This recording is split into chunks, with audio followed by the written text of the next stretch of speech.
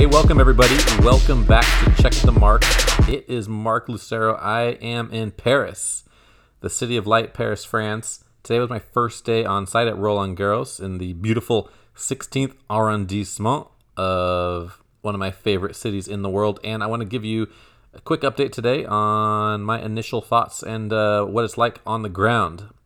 So first things first, the courts this year. Texture feels slightly different.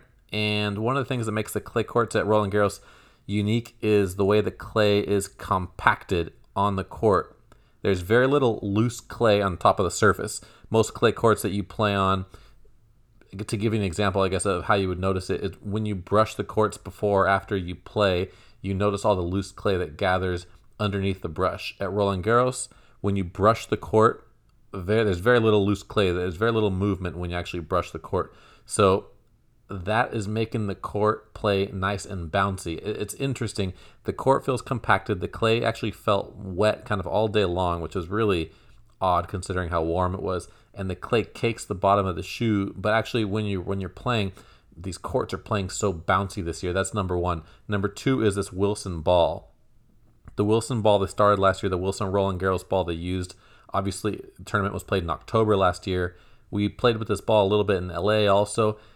The ball really fluffed up. That was what I thought. I thought it was a soft ball. I thought it really fluffed up. That was one of the complaints last year from a lot of the players.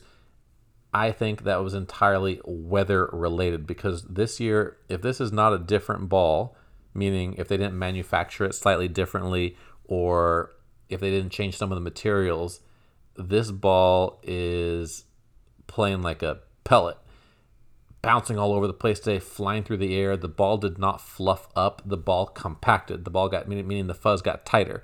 So compact ball, compact court, that means, man, big hitters is really rewarding the kick. The kick serve is bouncing really high.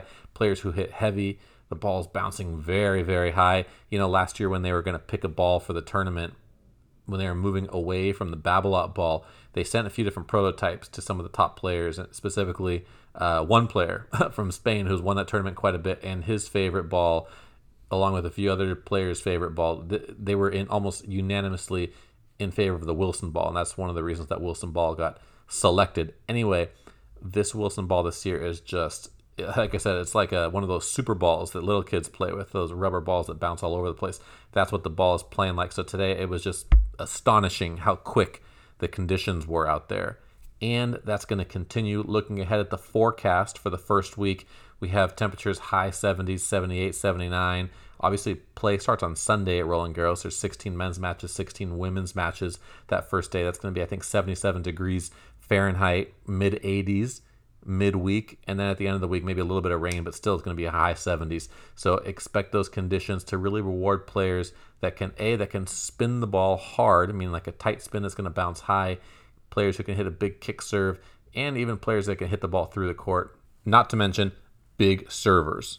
Off-court conditions for the players are kind of similar to what we've been dealing with in recent weeks. The players are sequestered in 2 hotels, both near the Eiffel Tower. One nice thing is you get an hour a day to leave the hotel. You can't really do much. You're not supposed to go to a restaurant, anywhere crowded, mall, etc. But you have an hour a day to go for outdoor exercise or just to go for a walk. And, you know, some players have been going for a walk and maybe sitting in the park, getting a little fresh air. That actually is a nice bonus. Otherwise, the players are in 2 hotels, both hotels fully equipped, players' lounges in there, player dining. Our hotel has vintage video games, Nintendo, Atari. It's pretty cool, but again, you're missing the full Paris experience. That being said, there probably isn't any real regular full Paris experience right now as France emerges from a very recent, pretty sharp lockdown that actually threatened the tournament. Fortunately, things have improved in France since then, and we're going to have limited fans on site first week.